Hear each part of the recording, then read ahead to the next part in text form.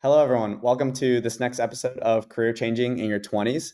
This is the podcast where we talk about the ups and downs of career changing. We discuss different philosophies and mindsets around career changing in your 20s. And we also bring on special guests to discuss their own unique experiences and share insights they've gone through while navigating their own career changes or their own decisions in their 20s. So today we are interviewing Fred, a professional poker player. Fred and I went to undergrad together, where he studied mechanical engineering and economics. Then after undergrad, he decided to be a professional poker player out of undergrad and has done this for 5 years now. So instead of taking a quote unquote traditional job, Fred will discuss and dive deeper into why he chose a non-traditional or non-corporate job. Not only why he chose to go this career route, but why poker specifically. He'll give us a week in the life and he'll talk about his future potential goals after poker. So thanks, Fred, for joining this podcast. Thanks for having me, Jeff. It's been a while. So I'll give a little background on exactly what is poker. So poker is a card game played against other players where the goal of the game is to accumulate the most chips. And typically these chips represent money. So you can win the money, which is accumulated through bets by either forcing the round to end and having the best cards in your own hand, or forcing the opponents to concede their hand without actually showing their cards. And this is typically called a bluff. So that's just a short synopsis, but there are many variants of poker, but the most popular is No Limit Texas Hold'em, which is what Fred plays. So let's dive into it, Fred. Why did you choose poker over a quote unquote traditional job out of undergrad? So what happened was it took me 5 years to graduate. In the summer, right after I graduated, I got an internship in the same city. And it was kind of like an operations role, I guess we'll say. And then I did that the whole summer. And then I just continued that in September. And then I think around midsummer, I was playing poker after work some days. So they were pretty close. So I'd go straight from work to casino and I would just start doing that. And then around the same time, like September ish. So are you familiar with someone named Gary Vaynerchuk? Yeah, I've heard of him. Yeah, so I saw like a Facebook clip of him like on my feed during that time. And he's all about do what makes you happy, take risks when you're young, yada yada. So basically in that clip, it was saying if you're young, like now's the time to take risks. So I was kind of thinking like playing poker as like a quote unquote job. If I were to do that later, it's like way more risky. And if I do it now, like, hey, what's the worst that can happen? Like, I just graduated college. If I try this for a year or two and it doesn't work out, like nothing, it's not a big deal, right? So basically that was the catalyst that made me late September, early October, I just quit the internship and then I just played poker full time, I guess. But why did you choose poker specifically? Did your friends play a lot? How did you get into that game? I started how most people probably started, and it's just playing with friends. So in high school, I played with friends. And so many people played on. Did you ever play poker on Facebook, Zanga? Yeah, I've heard of it. Yeah. So I was like dabbling on there. And then once I turned 21, I went to the casino for the first time. Okay. In the U.S., it's like most states, you go to 21. Yeah. Most casinos would have poker tables and games running. So yeah, I just did that, and then here we are. But at 21, going to the casino, still in college, you don't have that much money, right? It's kind of scary. So were you confident? Was it scary going the first time? How was that experience? It is actually like pretty intimidating. I think it's like common among most people who go for the first time. And I mean, you can share your experience on this. Like, it's pretty nerve-wracking. Yeah. It's pretty nervous, and you feel like people can tell that it's your first time because like most of the time people can tell it's your first time. So yeah, I was pretty nervous, but then like kind of calmed down pretty quickly after a little bit. We'll dive deeper into the mindset of a poker player, especially if you want to play professionally, and the pros and cons of choosing this career path. I think what would be interesting to hear, Fred, is what exactly does a week in the life look like from Sunday to Saturday? And especially, I think, since most people do typical corporate jobs Monday through Friday, it would be really interesting to hear what does your schedule look like and why? Before I answer that, I'm going to go back a little bit. Okay. Explain a few things. So one, I would say there's two main formats of poker within like any poker variant. Cash games and there's tournaments. So a cash game is typically what you see in like movies and shows. People are at a table, like they have chips in front of them and people are like betting, blah, blah, blah. And that's the games that are constantly running at casinos. People have home games, and you basically can buy in with money and you get chips the equivalent amount. And what you typically can do is just you sit down and then you can leave whenever you want. And then when you leave, you just cash out the amount of chips you have at that time. Mm-hmm. So you can have more chips, you can have less chips, you can have no chips. So that's cash games. And tournaments is a completely different format. And basically everyone pays the same amount to get in the tournament. It's called a buy-in. And then all those buy-ins collected together make up the prize pool of that tournament. A little bit is taken out of the prize pool to pay like the administration for running the tournament, and then collectively that prize pool gets broken down into like a first place, second place, third place, where first place always gets the most and then it goes down, but it's not linear. But yeah, it's just like a typical tournament of like some other game, I guess, too. Mm-hmm. Oh, and another thing, there's live poker and there's online poker. So when I say live poker, that means in person, and then online is just online. So my first almost 3 years, so started in October 2017. Those were pretty much exclusively I was playing live cash games. Okay. So in person and then cash games. And once 2020 hit, I was planning on like Florida, like moving down to Florida, and I went to Florida, and then boom, COVID hit, and it shut down like all the casinos and stuff. So all the live games. Yeah, so it just shut down. So I was like, what do I do?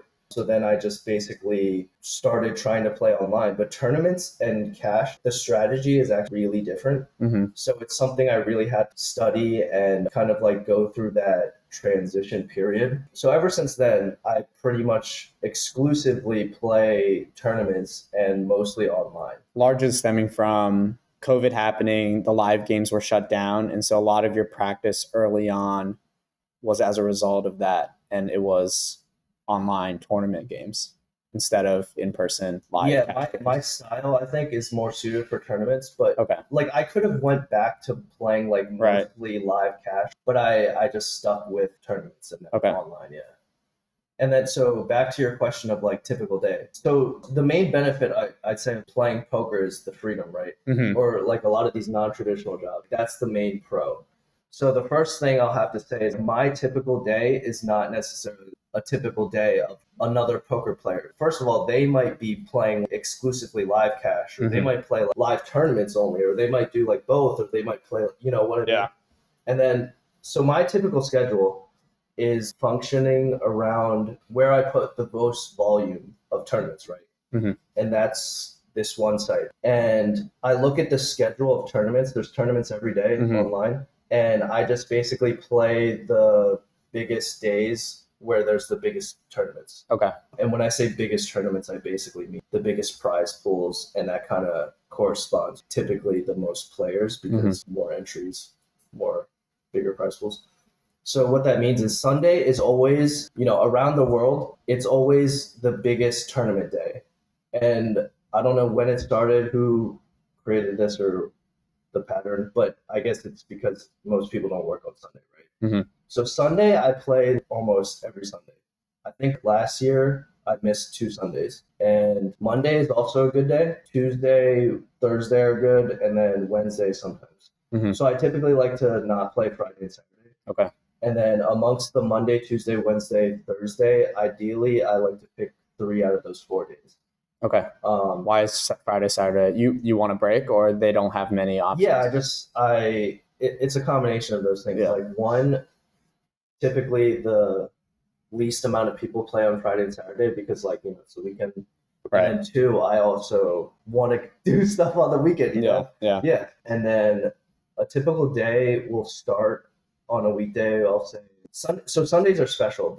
The days are longer. Okay. So I'll start with Sunday, I guess. Sundays, I'll typically start around 9 a.m. Mm-hmm. I try to start at 9 a.m. And that can go, I'll say it'll end typically like 10:30 p.m. Okay. But this is like a rough estimate because it depends on all these tournaments, how far I'm in certain ones, right? Mm-hmm. So it could end earlier, it could end later. That's just the rough average. And then the weekdays, I'll say I typically start around 10:30, and then it'll end maybe typically like 9:30. Okay, so typically your weekly hours are, what does that come out to? So I think that's like 40 something. Yeah, about which is 40 like quick hours. estimate. And Yeah. then I do studying too, Okay. but I studying not that much. I guess it depends what you constitute as studying, but I'll say I'll bump it a few hours. So probably total, I'd say on average 50, maybe. And 50. has this been pretty consistent over the 5 years, or in terms of number of hours? I'm basically saying the tournament schedule. So since I played tournaments, so Okay, got since the mid 2020. Right. Okay, got it. But you had to do a lot more studying in the beginning and training courses and things like that, or how did? I would. Okay. Yeah, I would say a lot more studying in the beginning, but you really should be constantly studying. By constantly, I don't mean like every day per se. I just mean continuously. Right. Like Okay. you can't be complacent. Got it. Okay. Yeah, I think that's pretty clear. So we talked roughly what a week looks like for you. Can you give us more detail on what a specific day looks like? Sure, yeah. So wake up, typical morning routine, and then get into the tournaments on a weekday, we'll say around 10:30, and then you play multiple tournaments at a time, and then depending on the person and the tournament is how many you'll be in at once. Mm-hmm. Roughly, how many tournaments could you be in at once? Give a range. So most people I would say have at least one monitor. I probably on average, I mean, it changes throughout the day, right? Sure, I'll just put it as an average. Yeah. Maybe we'll say like 12 tournaments. Okay. Could be running at one time. Yeah. Okay. So you're just looking at your screen and clicking through all the different there'll be different tables sound effects that indicate tournaments. different actions, like it's on you, this person okay. did this kind of thing. It's not like you get used to it pretty fast. Okay. Yeah, universally, poker sites and poker tournaments, they have their breaks at the same time. And that makes sense because if you're playing multiple tables, and tournaments have breaks at different times, like how do you actually want to break? So they always break at the 55 of every hour. So like 155, 255, and then you get a 5-minute break, and then all the tournaments start again. Mm-hmm. So 10 o'clock, and then all the way to when it ends, we'll say like 9 p.m. You get a 5-minute break. So in a day, let's say if I'm playing 10 hours, then that's like 50 minutes of break total, which doesn't seem like a lot. If you have someone who typically has like a corporate job, you get like an hour lunch break. I don't even know how it works. Mm-hmm. So what do you do? What do you do for lunch? Like I always plan ahead, so I typically meal prep. Okay. And I just like eat while I'm playing. Got it. So you have to understand that if you want to go into this, okay, you're not actually gonna have that much time for breaks and stuff. After a typical work session, it varies. Sometimes depending on the session, it could be really long, tiring. I might have a study session, so I have different Discord groups. I'm in different poker friends, and using the software I have, I mark hands throughout the day, throughout the session, and I can go back and review those hands. So basically, for these kind of study sessions, you just get in a call with some people, and you go over the hand, and you basically get everyone's thoughts together, and then you bounce off those thoughts. It's pretty cool and pretty productive. That's one thing. Another thing, I can review hands. I can use different softwares to kind of like analyze my play, and that kind of is more technical. And then I could just like chill and watch a movie if I want to, or I don't know, do whatever, I guess going back to why you chose this career, what were you thinking, out of undergrad and taking that chance to start playing poker? At what point did you realize that you could start doing this somewhat professionally and somewhat reliably as a career path? And what pros and cons did you evaluate at that time? Was there a specific moment, or was it kind of gradual after the first year of playing or so, or a half year or a few months of? Well, I think I kind of decided that I could potentially do this as a job before I committed. I quit the internship and did it. Okay. Right. So it was like kind of during when I was at the end of school and when I was maybe starting the internship, when I was playing part time, right? Like on the side. And then after those multiple sessions, it was, hey, maybe I could do this exclusively. Because you were winning, or because you, yeah. So I was winning some, but I wasn't like winning consistently, I'll say. But it's just the possibility. And I guess I was young too. And so I just thought it was a really cool and unique opportunity. That you had potential to learn. I'm just kind of like a kid, right? And I could just go in whenever I want, sit down with, this amount of money, and go out, leave potentially with more money. Yeah. So it could be very naive, but that's one of the things I thought for sure that went through my head.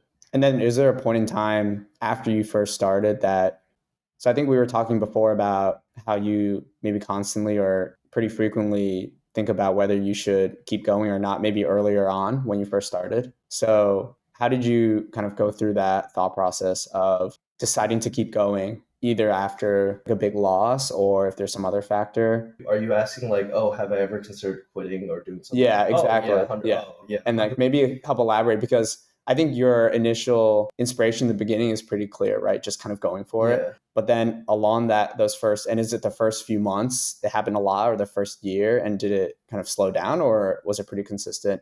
Thinking of quitting and what was your thought process on why or why not you would do that? So actually, the thoughts of me potentially wanting to quit didn't actually happen that much in the first year, I think. Oh, okay. The first year, you typically start off playing low stakes.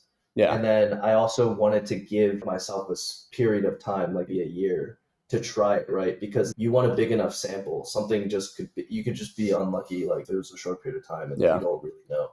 But in poker, there's a lot of variance. That means that the swings, you have big swings. Yeah. So that's one of the biggest cons of poker. You don't have a steady paycheck every 2 weeks or Right. it's the standard. There's a lot of swings, and if you have a series of losses or a big loss plus like a few losses, you break even for a while. Those are all known as downswings, and it's very common to go on downswings in poker.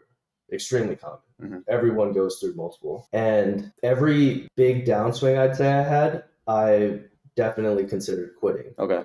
And if you talk amongst poker players, that's a very common thing too. It's very natural when things are going very bad. You question your decisions. You question if you're actually good enough to win. You question. It's very common to quit during these times. I don't know how many times I've had these big downswings where I've questioned quitting, but it's definitely happened. I'd say between 4 and 8 times over just throughout this whole history, Right. 5 years ish. So what made you stay? So one thing that helps, I think, is having a good study routine or good study habits in general, or just the fact that you're studying. Because a lot of what happens in downswings is negative variance, or you could be running bad. But a lot of it during downswings is also you're not playing your A game. Poker is very mental, and during the times when you're on a downswing, it's very probable you're not playing your A game. It's very difficult when one bad thing happens that you can completely not be affected by it. And then another thing that helps is having people basically around you that play poker also and know what's going on. So I have multiple friends that play poker, and during multiple downswings and stuff, they would kind of reassure me that basically this is kind of temporary and no, you shouldn't quit because of XYZ. Okay. Yeah. You're a winning player, blah blah blah. Okay. Just like supportive friends in the industry as well. Yeah. Right. Okay. So I'm sure that's not exclusive to poker. Right. Yeah. But overall, these are big downswings. But poker's typically considered gambling, right? Obviously, some people can do it professionally and they're winning players. But how do you level set yourself going from you're not necessarily gambling, but you're actually kind of being strategic and like how to manage. I guess this is all to say, what kind of mindset do you need to have, right, as a poker player? What kind of mindset and skills and self-awareness do you have to be to, like we said, be in this profession where it's not a stable paycheck every 2 weeks? Yeah, that's definitely a good point. Are you familiar with the Dunning-Kruger effect? No, what's that? So I think it's something in psychology where basically it's common for people to think they're better at something than they actually are. Okay. So in poker, especially with all the luck that's involved, that's something that's extremely common. So you're basically asking, like, how does one differentiate something like that with them being actually good, right? Right. And I guess the main thing I would say to that is your sample needs to be big enough, and then basically your results over a big sample. Okay. Anyone can win over a short period of time, right? Yeah. But to win over a long period of time typically requires skill. And then the longer the period of time, the more skill. And then your next question might be, what constitutes quote unquote long period of time? That typically is up in the air and debated. So it also varies because in a live cash game or tournament, the pace is very slow compared to online. You have to interact with real people, real dealers, and online you can play multiple tables. It's very fast paced, click, click, click. So typically the sample for live is the required sample to be considered a large sample is way less live versus online. Online, this is really rough numbers spitting out, but I guess we'll say like 1,000,000 hands, which to you might seem like a lot, but you really can put in that volume pretty quick. And okay, what's the live sample size roughly? I mean, it's got to be at least thousands, I'd say. Okay. Maybe like at the minimum, 10,000, 25,000, I'd say. Okay. For you to know, for you to be able to separate, is it skill or even the then, variance? Even then, you don't necessarily really know. So you have to just be somewhat confident with whatever strategy you're implementing.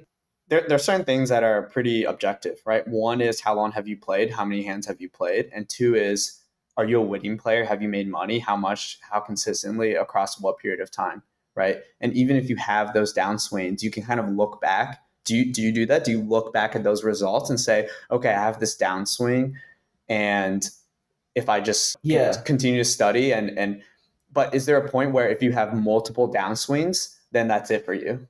Like, would you quit if you had multiple downswings? And aren't there gamblers fallacies and things like that, right? Yeah, for sure. How do you kind of overcome and really logically or as objectively as you can evaluate how to keep going and move on from that? To answer that, there's no 100% just right answer. Right. That's one of the difficult things about and unique things about poker. It's a lot of people think they're better than they are, right? So that creates a profitable environment and ecosystem. It's not like you're in school, right? And you get things wrong on a test and you can go to a teacher and will tell you what you did wrong, right? So in poker, first of all, the issue is you don't even know if what you did is right or wrong. Right. Because you could think that they just got lucky when in fact you actually made a bad decision and they made the correct decision in that hand, in that moment. So that's the first thing. The first thing is being able to detect that there is a spot where there's an issue or a problem or a leak. So that's the first thing. And then the second thing is, how do you even fix the leak? Yeah. Let's say in this spot, you have this hand and you're supposed to be betting 2/3 of the pot and you're only betting like half of the size of the pot. But let's say in another situation, you're betting the size of the pot size bet on the river. And you're not supposed to bet pot size. So now what do, right? There's infinite things you could do. You could bet 10%, 20%, 30, 35, go all in. You could check back.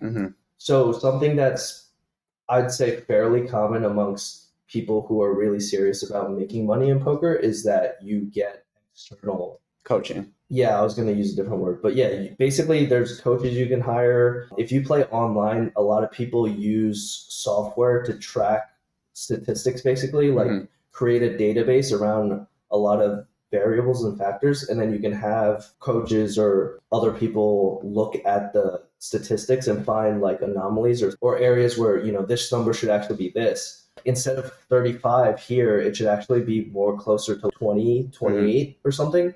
And in order to do that, they can provide insight and be like, okay, so you're opening like 20% of the hands here. So instead of doing that, you should lower that to like maybe like 16, 17% and cut out the ace rags, like ace 5 often lower, you should fold now. Okay. Stuff like that. So if that answers that question. I think what would be cool to know is what are common traits among professional poker players? What kind of similar personality traits or skills do you have to be a certain level of risk tolerant to continue doing this? Or what have you seen amongst the community that makes a professional poker player a professional poker player? Okay, so the first thing I'll say is that the title professional poker player it's not like some organization is dishing out, oh, you're a professional, you're not. I personally just say it because I play poker as a profession. Like, I could be bad and a losing player and say, oh, I'm a professional poker player. I'm sure you have people going around saying they're professional poker players who are not professional poker players or who are losing players. It's not like a hard metric or anything. So I wouldn't look too into that. Okay. I wouldn't limit, if you're listening to this podcast and you're curious about poker and you feel like you need I'll tell you that I don't think you need to fit a certain mold to become successful at poker. There are traits that successful poker players have, but I think you can develop and hone those traits. So, for example, it's common in trading too, which is some pretty similar to poker in my opinion as a job. Trading stocks, currencies as a profession. They're both zero sum games. So basically, if someone wins money, someone else lost that money. Mhm. So a trait that's common amongst these fields is that you have to make decisions not based on emotion.